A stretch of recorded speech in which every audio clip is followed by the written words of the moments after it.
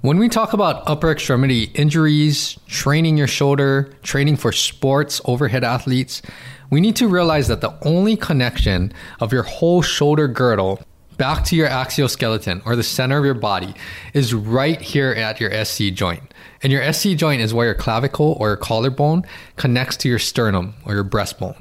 And that small joint in the front, that is really the only true bony connection that we have for our entire upper extremity back to our exoskeleton. Why this is so important is because this allows us to do so many things with our shoulder. There's so much mobility, range of motion. We can do a lot of things that entail faster speeds. But with all of that, what we sacrifice is stability. Your shoulder gives up a lot of stability, which in turn, our muscles really need to make up that lack of stability to provide that muscular support. And because of this, there's a lot of moving parts in the shoulder. A lot of moving parts to consider when we're rehabbing, training, or doing anything in our sports. And in this episode, I want to give a brief overview and breakdown to help people understand the basics when it comes to shoulder maintenance, training, and elevating your shoulder health. Welcome to the HNL Movement Podcast, where everything is geared to leveling up your performance in activities, sports, and life. Join me in my professional journey as I share my knowledge and experiences while also learning from professionals, colleagues, clients, and you with one goal in mind: how to optimize human performance. This is the right place to learn how a multidimensional approach will sustain the performance and lifestyle you desire. Welcome back, everyone, to the HNL Movement Podcast. Thank you again for joining for another week. Any of the new listeners out there, you're in the right place to hear about all these topics that help you to optimize your performance and elevate the quality of your life. All of my returning listeners, thank you again for all of the support. For everyone out there, if you haven't heard some of the previous library of episodes, there's been tons of great guest interviews, great stories that people come on and share their journey and all things that help them to elevate their performance. And also a lot of solo topics like today's one, where I break down things and help to get some information and resources out to you. If you like what you hear, go to Apple Podcasts, rate and leave a helpful review to help the growth of the podcast. And also share these with family and friends. Also share them on social media or anyone that you think that will benefit from these episodes. There's a lot of things that I want to talk about today. And when I was looking actually through all of the podcast episodes, I realized that I didn't do this episode, and it's something that I wanted to talk about a lot sooner. So we are going to talk about basic shoulder function. And this is some of the key concepts that I utilize whenever I'm assessing, rehabbing, strengthening, helping to train someone's shoulder. I'm trying to apply these concepts to really help them to improve their shoulder health for one, but also improve their capabilities and help to optimize how their shoulder is functioning. So as I mentioned in the beginning of the episode, your shoulder is one of the most mobile joints in the body. It allows us so much range of motion, so many different things that we can do with our shoulder. But with that, we're sacrificing a lot of stability. And I think the typical thing that most people associate with shoulders is your rotator cuff. They think the rotator cuff needs to do its job and hold the humeral head or your upper arm bone into the shoulder joint or the socket. But there's so much more to shoulder function beyond that. Rotator cuff is something that I think just gets a lot of attention, but there are a lot of other very significant and moving parts that we need to consider whenever we're looking at training or rehabbing someone's shoulder. So again, like I mentioned, the true connection back to the center of your body or your exoskeleton is your SC joint, your sternoclavicular joint, which is where your clavicle, your collarbone, connects to your sternum, your breastbone. And that small joint plays a significant role in the only true joint connection that we have. Now, when we span out, so your clavicle, it actually connects to your shoulder blade, your scapula, at your AC joint, your acromioclavicular joint. Now, why this is important is because your scapula is not a true bony joint. It's not connected to anything. In fact, your scapula is held onto your rib cage by all muscular attachments. So when we talk about a true bony joint, you have two bones that are interacting with each other, typically with ligamentous support. So there's ligaments connecting bone to bone. Now, when we talk about our scapula or our shoulder blade, there's no ligaments. So no ligaments is holding our scapula onto our rib cage. It's all muscular support. So that means muscles are attaching into your scapula And from there, it's attaching either to your rib cage, to your spine, to your skull, all of these different places. And this is helping our scapula to be stable on our rib cage. But it also allows a lot of gliding and a lot of motion for our scapula to slide along our rib cage. And because of this, our scapula is very crucial in optimal shoulder function. So as you can see, if you had something that was relatively flat gliding over another object, it can slide all different directions, it can rotate, and that is pretty much what our scapula does. It allows our shoulder joint, the connection where our scapula and our upper arm bone, our humerus, that connection, it assists and works together to allow bigger ranges of motion to occur. And then, as I mentioned before, basically your rotator cuff connects from your scapula to your upper arm bone, your humerus. And its main job is to keep your humeral head or your shoulder joint in the socket as we create all of this movement with our upper arm. So that's the basic premise of how our shoulder joint functions. It's a combination of all of these movements between our true shoulder joint, so the glenohumeral joint, where our upper arm attaches into that socket. That's typically where you hear the congruency is like a golf ball on a tee. There's not too much bony congruency, and that's where your rotator cuff comes into play to really add more support. Then on top of that, we have the scapula sitting on our ribs, which allows a lot of sliding and gliding and assist our GH joint to make sure that it supports all of these movements, especially overhead, doing all of these overhead activities. And from there, your clavicle or collarbone, it really acts kind of as a strut to just connect our scapula, our shoulder blade, back to our axioskeleton or the center of your body via that SC joint that we talked about in the beginning, where your collarbone attaches to your sternum or your breastbone. And that is the basic bony structures of your scapula. So with this, it's a complex system that all works together to help us to do everything from bench pressing, rowing, pulling things, lat pull downs, throwing something, shoulder presses. All of these things require a lot of cooperation and synergy to really make sure that we can actually do whatever the task is. Now, I'm not going to go too much in depth, but I just want to give some basic ideas, and hopefully this helps everybody, helps people that are training, helps athletes that do a lot of overhead movements, or even helps people that are coming back from maybe injuries or rehab, or even people that recovered from injuries that are trying to prevent future injuries from recurring. So there's a couple concepts that I want to go over really briefly, and this is typically how I address pretty much anybody that I'm assessing, rehabbing, or training. And it's going to help you out there understand why each of these parts of this complex system is very important. So where do we start? So a lot of times when we have any shoulder injury, shoulder pain, people just think, again, like I mentioned, start with your rotator cuff. Do basic rotator cuff activation exercises. Yes, that is important, and that can be a significant contributing piece to help you to improve or eliminate the dysfunction, but that is not where I typically start. So with assessments, and keep in mind, none of this is to replace professional medical advice. This is just for information purposes only. But where I start is actually looking at overall posture and T-spine. A lot of the muscles that stabilize your shoulder blade, they actually connect into your spinal column. And because of that, if you have a lot of postural dysfunction, a lot of restrictions in your T-spine, especially your thoracic spine, which is the middle section of your spine, if you have postural weakness, core weakness, all of this, it can contribute to a very, very poor base for you to actually create some scapular stability or shoulder stability. So that's the first thing that I do, is really try to assess and evaluate someone's T-spine, seeing how their posture is, how are they supporting themselves? Is this providing a good base where we can actually utilize our shoulder in a better way? And sometimes, I don't think this is emphasized enough, sometimes it's very, very poor core function. Like they can't even hold their ribs in a good position. They can't keep their body upright in a good position. Maybe they're getting some extra imbalances because of that. Maybe lat tightness. Maybe it's tracing up to forward head and neck tightness. All of these types of things, I think they need to be assessed. And again, it's trying to make everything work better so that it contributes to this overall system. Now, the second thing, once we start to address some of the areas that we need to work on there, then it's adding the second piece of the puzzle, which is scapular stability. or shoulder blade stability. We need to make sure that your shoulder blade can provide a stable base for your whole upper arm to work off of.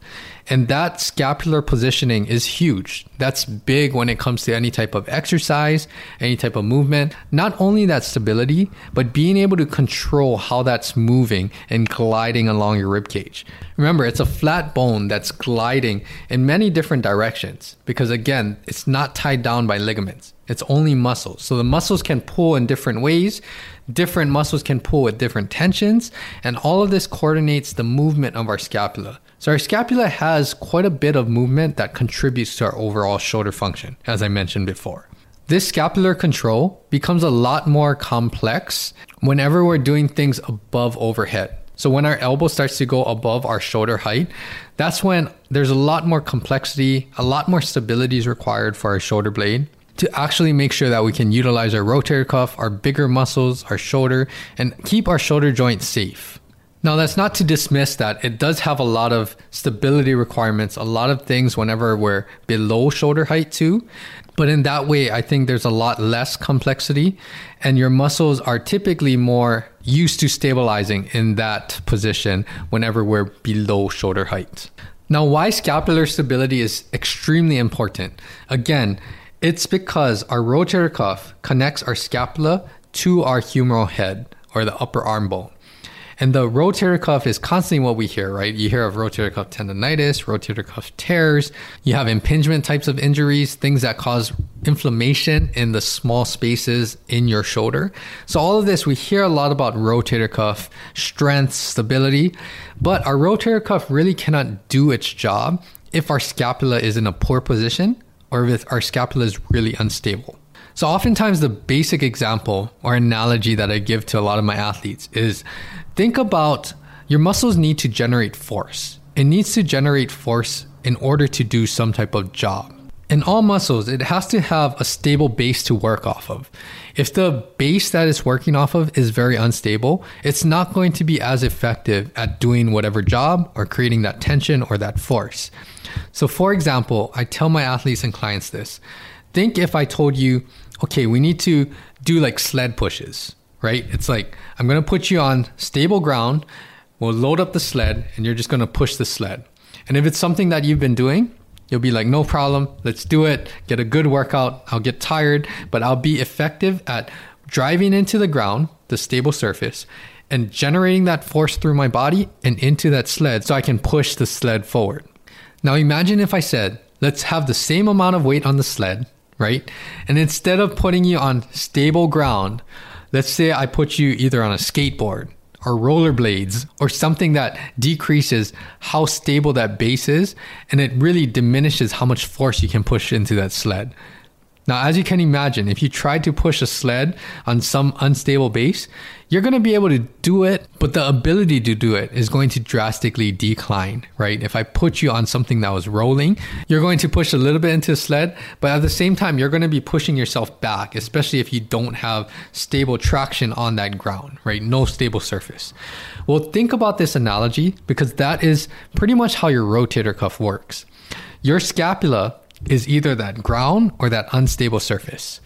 You being the thing that's trying to generate force into the sled, that is like your rotator cuff muscles. It needs to produce some type of tension or produce some type of force to create some type of effect or action on your arm bone. And then your arm bone is the actual sled, right? We're trying to produce and generate some force into your arm bone or the sled. So that's a basic analogy. That's why scapular stability is extremely important because we need to have this stable base so that our rotator cuff can do its job and keep our humeral head nice and secure and control that fine movement whenever we're doing more complex, more high speed type of activities. And then that leads into the next point, our actual GH joint. Our glenohumeral joint, the true shoulder joint where we have the humeral head attaching to the glenoid fossa. And that congruency again is typically like a golf ball sitting on a tee.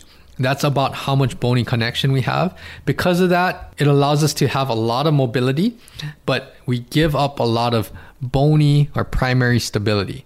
So how do we make up for that lack of stability? that is our rotator cuff function. Our rotator cuff wraps around that and really just holds our humeral head into the socket. Of course, we have things like our labrum that deepens the socket a little bit. We have our joint capsule that provides added stability.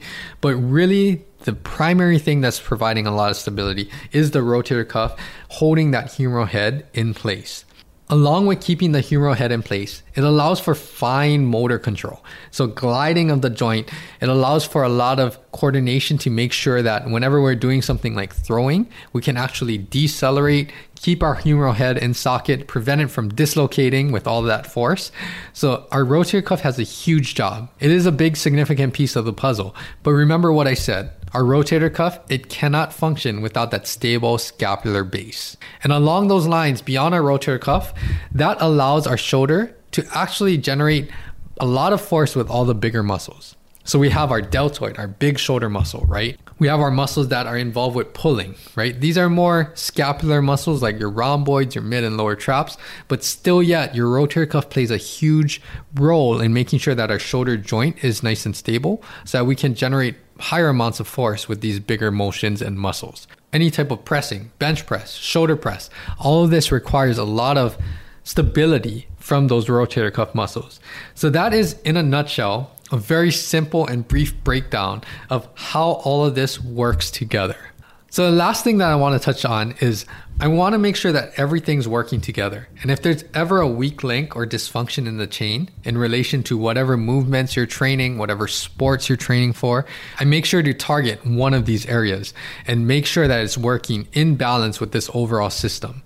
Now, on top of that, make sure that when you train shoulder movements, you're training for your sport. There's a lot of basics that you need to address, but when we get closer to season, higher levels of activities, make sure that you're incorporating not just your traditional lifts where we're not moving very fast. Because your shoulder is super mobile, and if you think about all types of overhead athletes, even athletes like swimmers, right? Our shoulder doesn't really move at slow speeds. We need to get it to withstand certain types of movements at certain types of speeds. Now, obviously, when you get to more demanding overhead athletics, like hitting a volleyball, throwing a baseball, overhead serving in tennis, there's a lot more force that we need to generate at these high speeds. So one of the things that I recommend, on top of all of the shoulder basics that you do, is to try to make sure that you train and translate all of the strength and stability into more power, higher speeds, and you need to train that component as well, in addition to just practicing and playing your sports. So there's a lot of things that I like to do with that. It's really like plyometrics for your upper body. A lot of deceleration training, what we call altitude drops, forcing your muscles to decelerate at high speeds and do it in a controlled manner. You can do lower resistance, higher power stuff, focusing on that speed of movement, making sure that you're controlling this. And then you're training your muscles not only for strength, but you're training it to respond, to have that type of control and generate that type of power with certain types of movements. Along those lines, thinking back to, T-spine, posture, core work, try to integrate a lot of shoulder exercises or movements that integrate that core work, right? We don't want to be always on a stable surface like a bench, in a seated position, or something that our core is getting some assistance with stability. We want to make sure that we can coordinate, transmitting force from the ground through our core, keeping our posture and our core nice and stable. And then from there, transferring that force into our upper extremity and being able to do all of the things that we need to do to control our shoulder movement.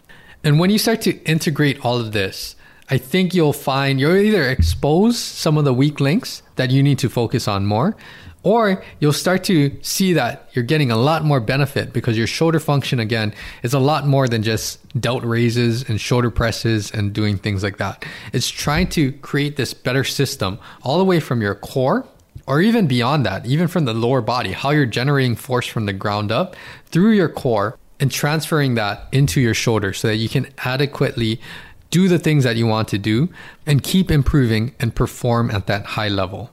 And the last thing that I want to mention is that I think the crossover symmetry bands, that's actually a really good tool. If you've seen some of my YouTube videos, it's pretty much something that we utilize almost daily either as a shoulder activation tool, a warm-up.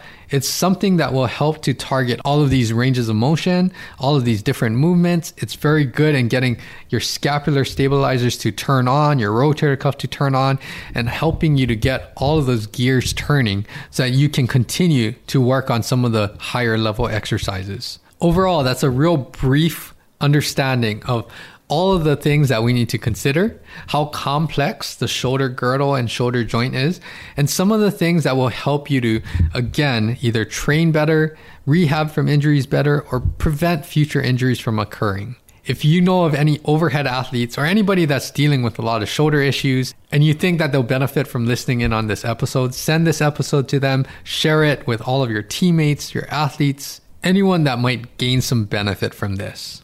That is all that I have today. I hope that you enjoyed this episode. Again, don't forget to listen in to the previous library of episodes. And also don't forget to check out my YouTube channel where I'm putting up video highlight clips daily. Those video clips will match the audio that you're listening to right now. And it's another great way to see some of the guest interviews, some of the solo topics, and match the video content to the audio content. Also, check out my social media at HNL Movement. Going to try to be a little bit more active this semester. I'll be working on some great content that will, again, give everyone some tips and strategies to help you to elevate your performance. And I hope everyone out there is staying healthy. Keep working hard, keep training smart, and I want to see everyone achieve all of their goals and so much more. If you have any feedback, comments, questions, feel free to email me at andrew@hnlmovement.com. But other than that, keep tuning into these episodes. I release episodes every Tuesday. So I will be back here, same time, same place next week. Until then, have a great week. Aloha.